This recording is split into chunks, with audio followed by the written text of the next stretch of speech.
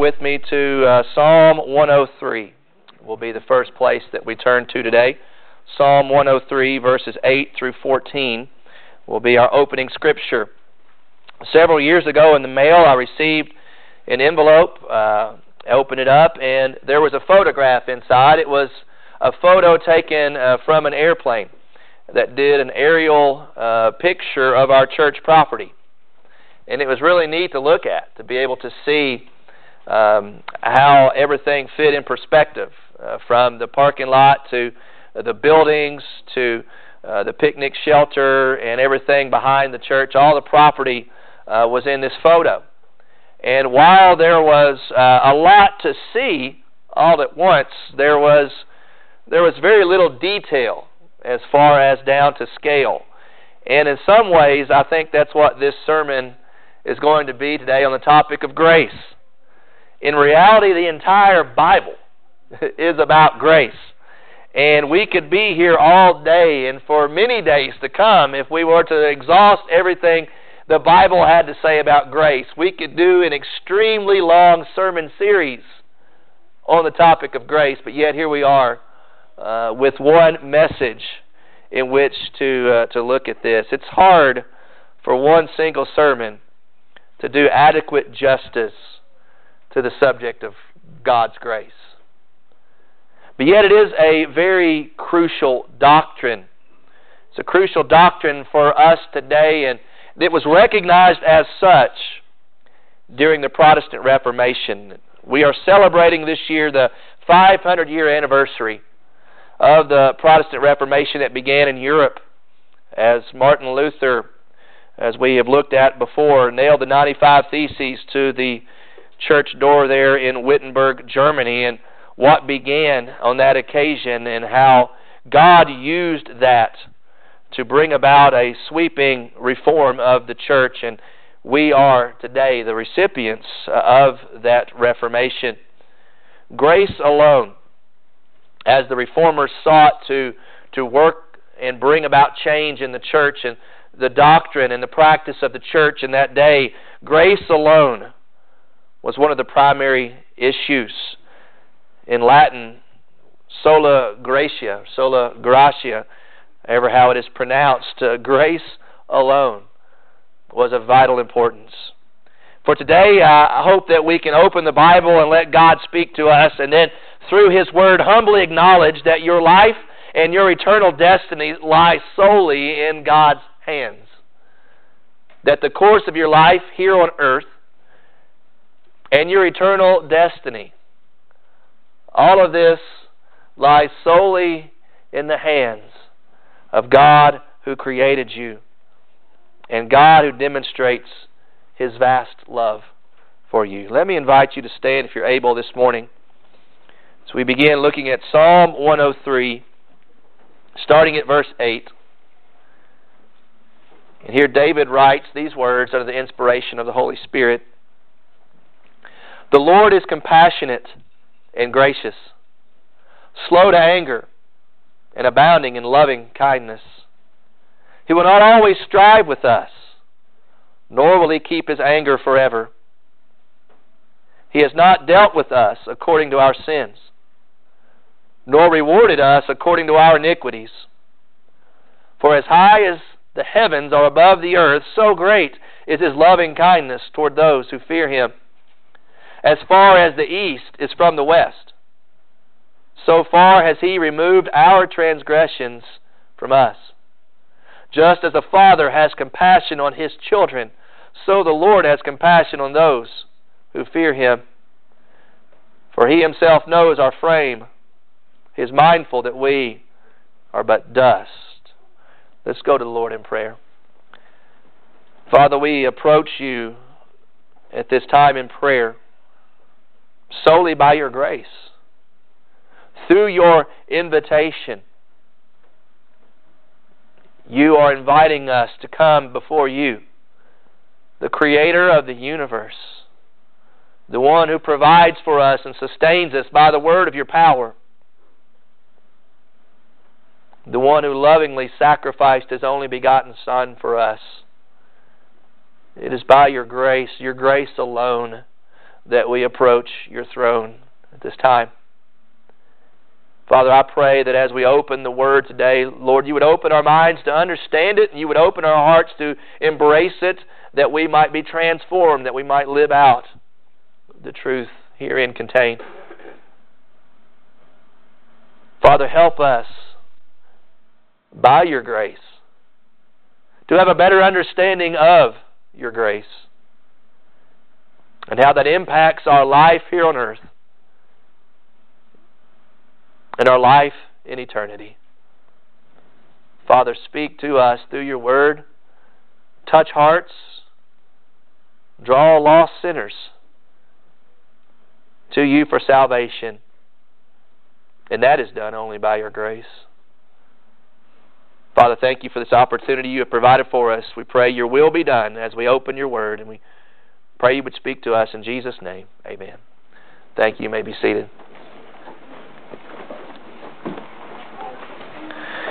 As we are in this sermon series looking back and remembering the Reformation and how it impacts us even still today, we have seen that scholars have brought together 5 Latin statements, 5 solas, to summarize what the Protestant Reformation was truly about. Last week we opened up with Scripture alone, in Latin sola scriptura, and this lays the foundation for everything that is to follow. It is through Scripture alone that we come to know God. It is through Scripture alone that we learn about our sin. It is through Scripture alone that we learn the gospel. It is Scripture alone that is the authority on matters of faith and practice, because God's Word has the final say in everything it seeks to say.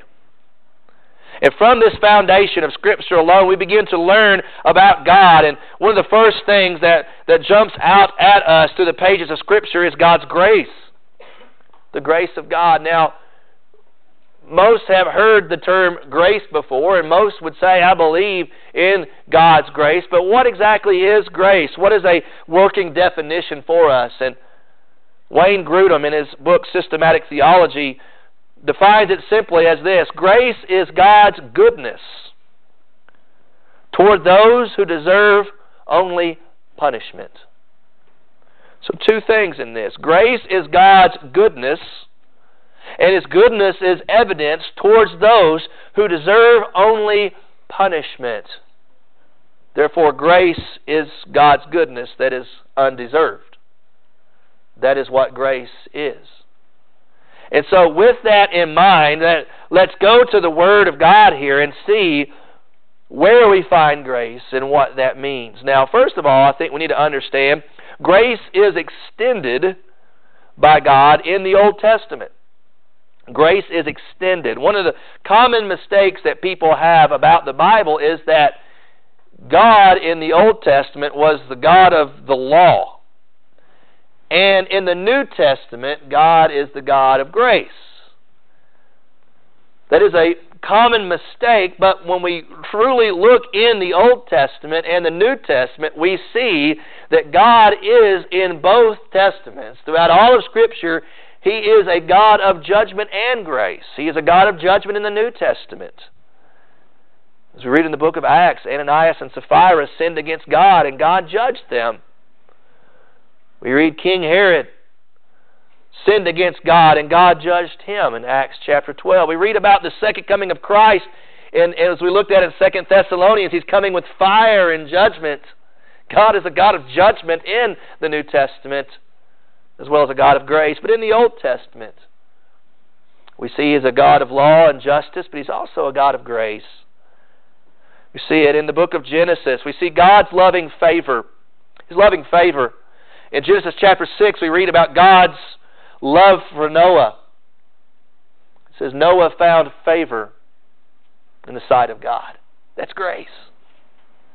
That even though as all people are sinners in the eyes of a holy God, that God chooses to bestow His favor on lost sinners. And God saw Noah, and Noah found favor in the eyes of God. Even the call of Abram in Genesis chapter 12, verses 1 through 3, Abraham was a pagan worshiping other gods, and God spoke to him, and God called him And God commanded him to leave his family and leave his land and journey to the promised land, journey to the land that God was to show him. And that was only by God's grace. We see God's character. It's part of his character. God's loving favor. And we see grace in the Old Testament here in the law, the 5 books of Moses. We also see it in the Psalms and the prophets. Grace is all over the Old Testament. It's, again, God's character. And in the passage we read at the beginning in Psalm 103, we see God's loving forgiveness. His loving forgiveness. God is compassionate and gracious. He's slow to anger, abounding in loving kindness, and He will not always strive with us, nor will He keep His anger forever. He's not dealt with us according to our sins. Remember, grace is goodness where punishment is deserved. God doesn't deal with us according to our sins. He separates our sins from us as far as the east is from the west. It's infinite. He is compassionate. He is patient. That is His character. That's who He is. We also read in the Old Testament God's loving fellowship. His loving fellowship in Isaiah chapter 41 verse 8. God reminds Israel of His relationship with them. And He says, "But you, Israel, my servant, Jacob, whom I have chosen," and that is by grace, "descendant of Abraham, my friend." My friend, even though God is high above man, God chooses by His grace loving fellowship to the point where He referred to Abraham as His friend. Abraham, the friend of God. And that even though through our sin we are enemies of God, God chooses by His grace to draw us into relationship with Himself and enter into this covenant of grace with us. God's loving fellowship, but also God's loving faithfulness. In Exodus 34:6, we read about Moses' encounter with the Lord. It says, "Then the Lord passed by in front of him and proclaimed, the Lord God, compassionate and gracious, slow to anger and abounding in loving kindness and truth." Loving kindness. In Hebrew, the word hesed. In the New Testament, the parallel to that is grace. In the Old Testament, hesed, it's God's covenant love, His faithful love, that God has entered into this relationship with His people, and God, based on His character, will not turn His back on His people. His faithfulness. Even though His people continually rebel and turn against Him, God remains faithful. And that is seen all through the pages of the Old Testament. Time and time again, we see Old Testament saints, be it Abraham or Jacob or David. And we see individuals who sin against God, and then God graciously forgiving them and drawing them back to Himself. God's covenantal love is faithful.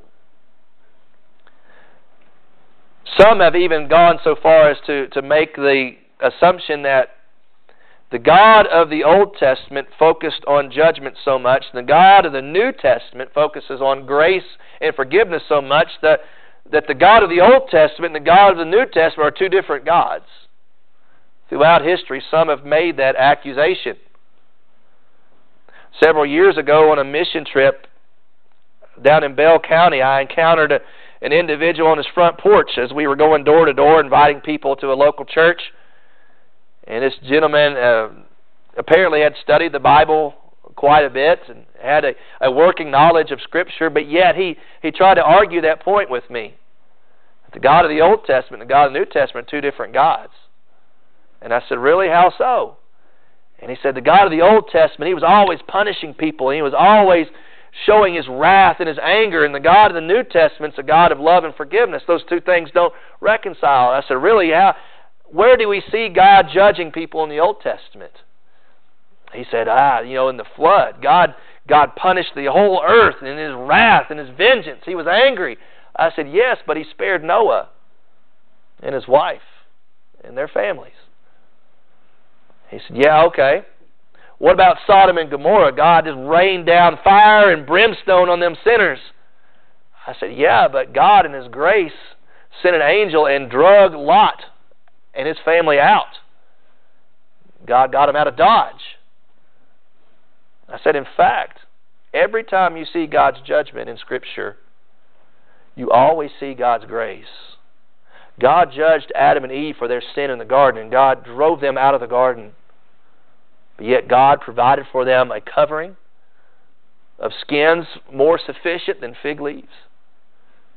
God drove them out from the tree of life so that they would not eat and stay in that sinful condition permanently.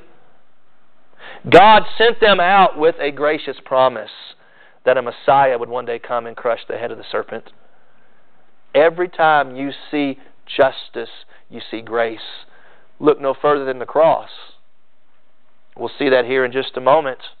God's justice raining down on Jesus, absorbing our sin debt. But yet God's grace providing forgiveness for us. Grace is extended in the Old Testament, but then grace is explained in the New Testament. Grace is explained in the New Testament. The book of Romans is really the definitive place to turn for a full understanding of the grace of God and what the grace of God truly is. And we see what we could call the doctrines of grace jump out at us from the pages of the New Testament, especially in the book of Romans. We learn first of all what grace is and why it's important because of the sinner's inability. The sinner's inability to turn towards God. Romans chapter 3, verses 9 through 18. Paul says, what then? Are we better than they? Not at all. For we have already charged that both Jews and Greeks are all under sin. As it is written, there is none righteous, not even one. There is none who understands. There is none who seeks for God. All have turned aside. Together they have become useless. There is none who does good. There is not even one. Their throat is an open grave. With their tongues they keep deceiving. The poison of asps is under their lips, whose mouth is full of cursing and bitterness. Their feet are swift to shed blood. Destruction and misery are in their paths, and the path of peace they have not known. There is no fear of God before their eyes. Also in Romans chapter 8, verses 5 through 8, Paul says, for those who are according to the flesh set their minds on the things of the flesh, but those who are according to the Spirit, the things of the Spirit. For the mind set on the flesh is death, but the mind set on the Spirit is life and peace. Because the mind set on the flesh is hostile toward God, for it does not subject itself to the law of God, for it is not even able to do so. And those who are in the flesh cannot please God. So we learn in the New Testament that man is incapable of turning towards God because of our sin. And so we are wholly dependent on the grace of God to draw us to Himself. We see the sinner's inability, but we also see the sovereign's initiative. That the Father God, in His initiative, extends grace towards us, even though we do not seek Him. Romans chapter 3, starting at verse 19. Now we know that whatever the law says, it speaks to those who are under the law, so that every mouth may be closed, and all the world may become accountable to God. Because by the works of the law, no flesh will be justified in His sight. For through the law comes the knowledge of sin. But now, apart from the law, the righteousness of God has been manifested, being witnessed by the law and the prophets, even the righteousness of God through faith in Christ Jesus for all those who believe. For there is no distinction, for all have sinned and fall short of the glory of God, being justified as a gift by His grace. Justified, being declared right in the sight of God, is a gift by His grace. And how does that gift come to us? Through the redemption which is in Christ Jesus, whom God displayed publicly as a propitiation, one who absorbs the wrath of God. In His blood, through faith, this was to demonstrate His righteousness. Because in the forbearance of God, He passed over the sins previously committed, for the demonstration, I say, of His righteousness at this present time, so that He would be just and the justifier of the one who has faith in Jesus. The grace of God, there is the judgment of God against sin on the cross. God, in His justice and holiness, cannot sweep away sin under the rug. Let's just pretend that never happened. It's okay by me, that's fine. I'll just forget it happened. No, God must punish sin or He's not good. So He punishes sin, but He does it on the cross. As a favor to us, He punishes Christ, who is holy and sinless, so that we who are sinners can be forgiven and declared just. Even though we are sinners by nature, God declares us just through the death of Jesus in our place. The sovereign's initiative was to save us from our sins, even though we didn't deserve it. We see also not only the Father involved in our salvation, but all three members of the Trinity. We see the Son's investment. His investment in us by His grace. Romans chapter 5, verses 6 through 11. For while we were still helpless, at the right time Christ died for the ungodly. For one will hardly die for a righteous man, though perhaps for the good man someone would dare even to die. But God demonstrates His own love towards us, in that while we were yet sinners, Christ died for us. His death was in our place. Much more then, having now been justified by His blood, we shall be saved from the wrath of God through Him.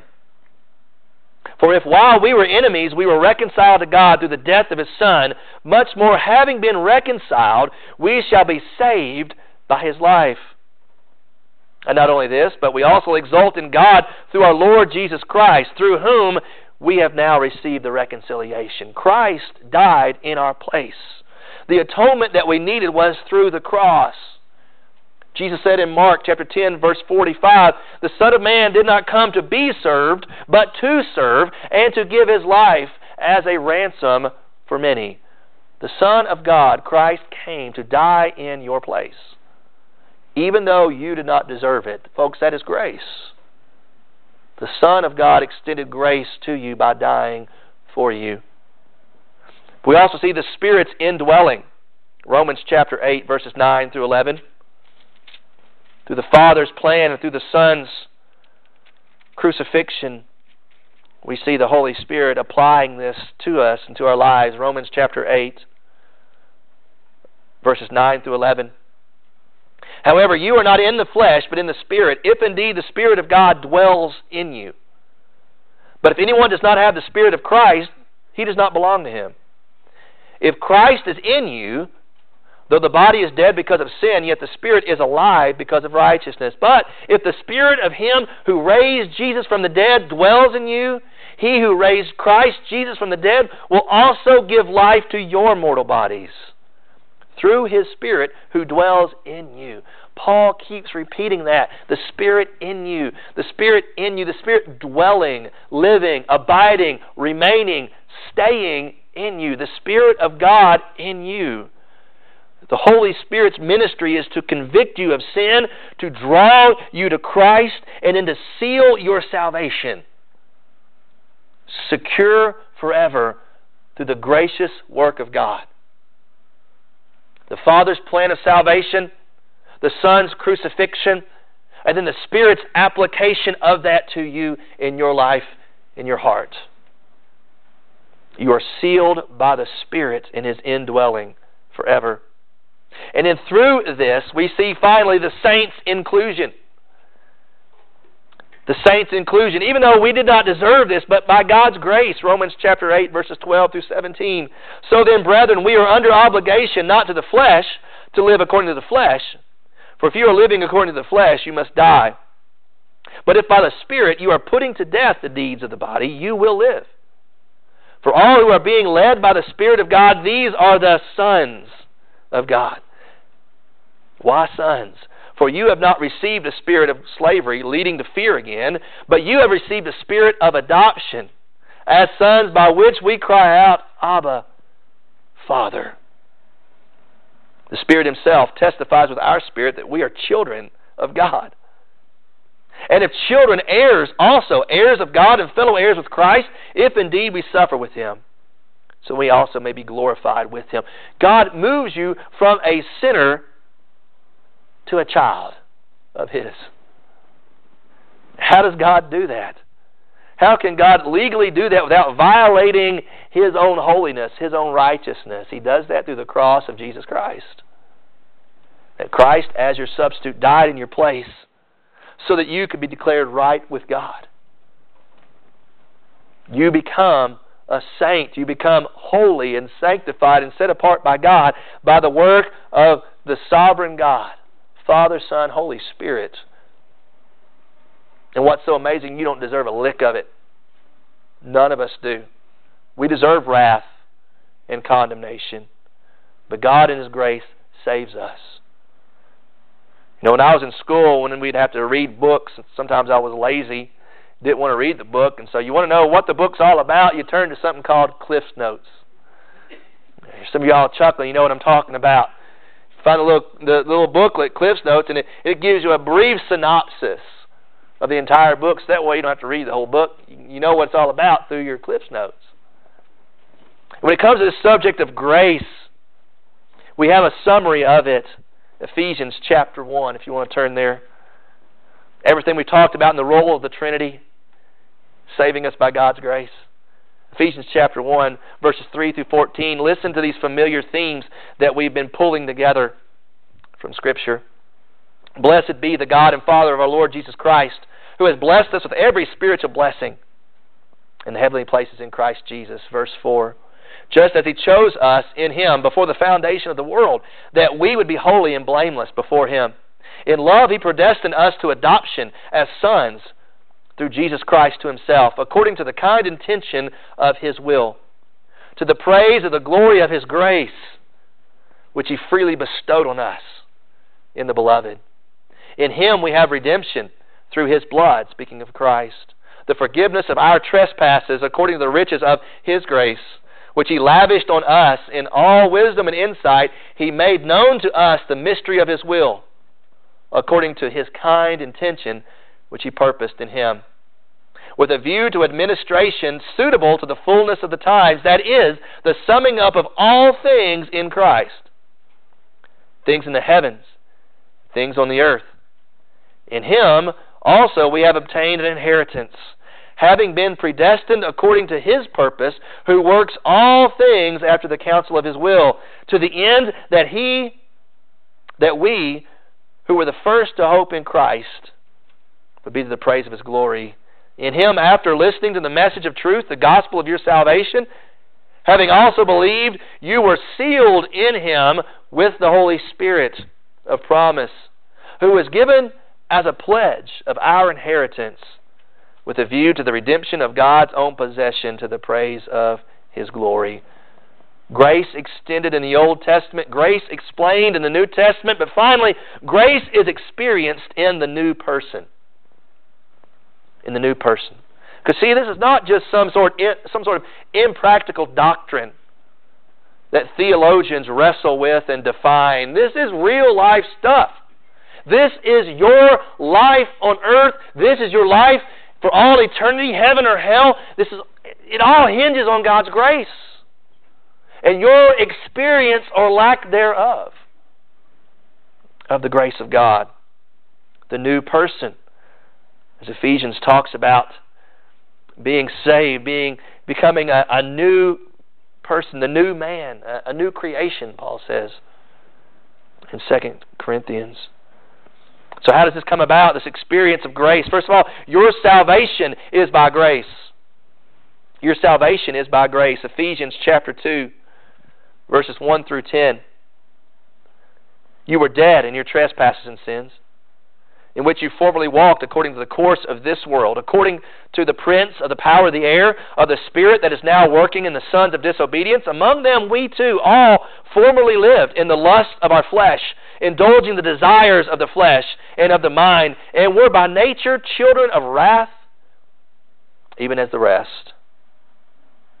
But God, being rich in mercy, because of His great love with which He loved us, even when we were dead in our transgressions, He made us alive together with Christ. It's by grace you have been saved. And raised us up with Him and seated us with Him in the heavenly places in Christ Jesus, so that in the ages to come He might show the surpassing riches of His grace in kindness towards us in Christ Jesus. For by grace you have been saved through faith, and that not of yourself. It is the gift of God. The grace of God is a gift, not as a result of works, so that no one may boast. For we are His workmanship, created in Christ Jesus for good works. Not saved by good works, but we're saved for good works, which God prepared beforehand so that we would walk in them. Even our good works that flow from us are only by grace. It's the song that Jennifer sang a while ago. Just said, it's by His grace that anything good that I have done is only by His grace. It begins with our salvation. Your salvation is by grace. Your substitution was by grace. As we just said, Christ was the substitutionary atonement in your place. And that was by God's grace. His grace alone. Galatians chapter 2, verses 20 and 21. I have been crucified with Christ. It is no longer I who live, but Christ lives in me. And the life which I now live in the flesh, I live by faith in the Son of God who loved me and gave Himself up for me. I do not nullify the grace of God, for if righteousness comes through the law, then Christ died needlessly. Wow, what a statement. If you are saved in any other way than the cross of Jesus Christ, then the cross of Jesus Christ was needless. It was in vain. If you could be saved by your good works, if you could be saved by your own merit, if you can add anything to the cross of Jesus Christ, then the cross was insufficient. What a statement. Paul says, been crucified with Christ. Righteousness comes through the law, then Christ died needlessly. So your substitution was by grace. Your sanctification is by grace. Sanctification, the process through which God transforms you and molds you into the image of His Son, God working in your life. And this is where we're getting to the real life application of this stuff. Okay, I've been saved by God's grace. Jesus was my substitute by grace. Now I'm trying to live out a life that pleases God. How do I do that? It's only by God's grace. Romans chapter 6, verses 1 and 2 and verse 14, Paul says, what shall we say then? Are we to continue in sin so that grace may increase? May it never be. Or some translations, God forbid. How shall we who died to sin still live in it?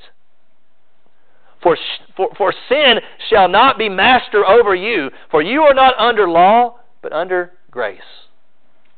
One of the arguments that some have had during the day of the Reformers, and some even have even today, that when you focus so much on God's grace, it gives you a license to sin. If God saved me by His grace and my eternal destiny is secured by His grace, then I can live any way I so choose to live because I'm under grace now. And Paul shoots that down sufficiently by saying this, shall we continue to sin so that grace will increase? God forbid. You're no longer under the law. You're now under grace. Live like it. And that's why Romans 6 and 7 show us that we are to live like we are under grace.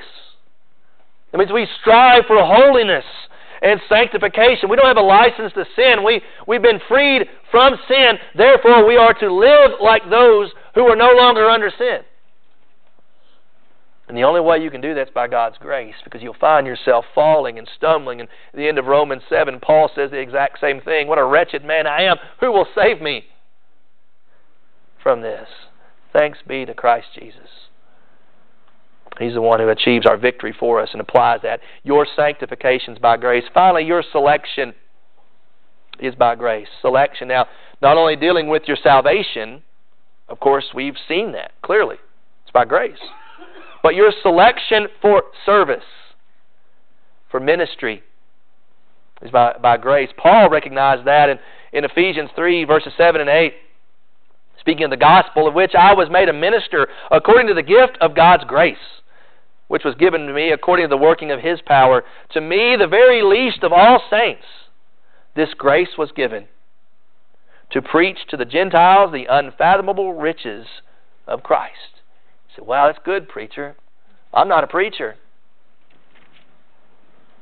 Chapter 4, verse 7, Paul says, but to each one of us grace was given according to the measure of Christ's gift. If you are a Christian, you have a spiritual gift to serve and to accomplish God's will here on earth. To serve God's people, to serve those around you whom God has placed in your sphere of influence. God has gifted you to minister and to serve them, and that giftedness is only by His grace. God has equipped you to do something in this church, to serve these people in these pews around you. He has gifted you to serve them. If you are doing anything to serve and to minister to this church, it is only by grace, whether it is preaching or whether it is through serving, through encouraging, through giving. Whatever your giftedness is, it's by God's grace. And by the way, if God has equipped you to serve in this church and you're not serving in this church, you are in essence spitting on God's gift. The Holy Spirit, according to each one of us, grace is given. And you're saying, okay, God, thank you for this gift, but no thanks. How ungrateful we are being, choosing not to use His giftedness for service. It's by His grace. Grace is experienced in the new person. Your salvation, your substitution, your sanctification, your selection, it is all by the grace of God. This past couple of weeks, Howard and Nancy have been traveling out west. I called them one day, and they were at the Grand Canyon. And they were explaining the beauty of what they were seeing there. I'd never been to the Grand Canyon. I was just relying on their words to explain to me the magnificence of that. A couple of days ago, I had the opportunity on a field trip with Logan and his school to go to the Creation Museum and saw this beautiful picture of the Grand Canyon. It was all lit up, and it was just magnificent just to be able to see that. But, you know, hearing a person's explanation of it, and even seeing a picture of it, are no substitutes for truly seeing it for yourself and experiencing it for yourself. It's not the same. It's difficult to adequately describe God's grace.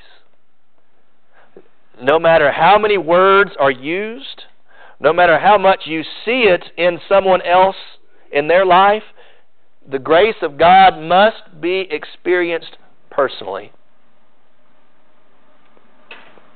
If you say, I don't quite understand this grace thing. It sounds good. And it sounds amazing. And we sing Amazing Grace.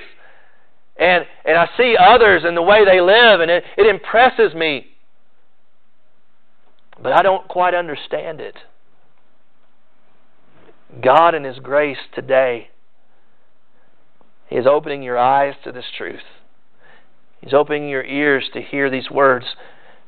I pray He's opening your heart that you might come to experience that grace yourself. It's one thing to hear someone preach about it. It's another thing to experience it, embrace it, and live it and love it. It's an experience that no words can do justice. You must come to understand it for yourself.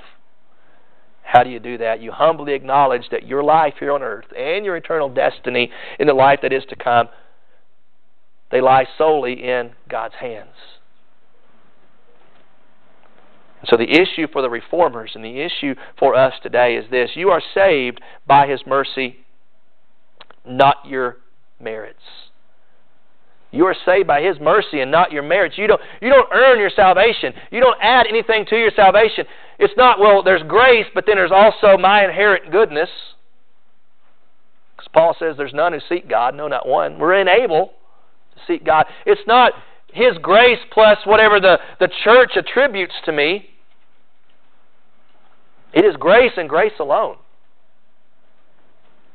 If there is anything else that you can add to the grace of God, then His grace is somehow insufficient.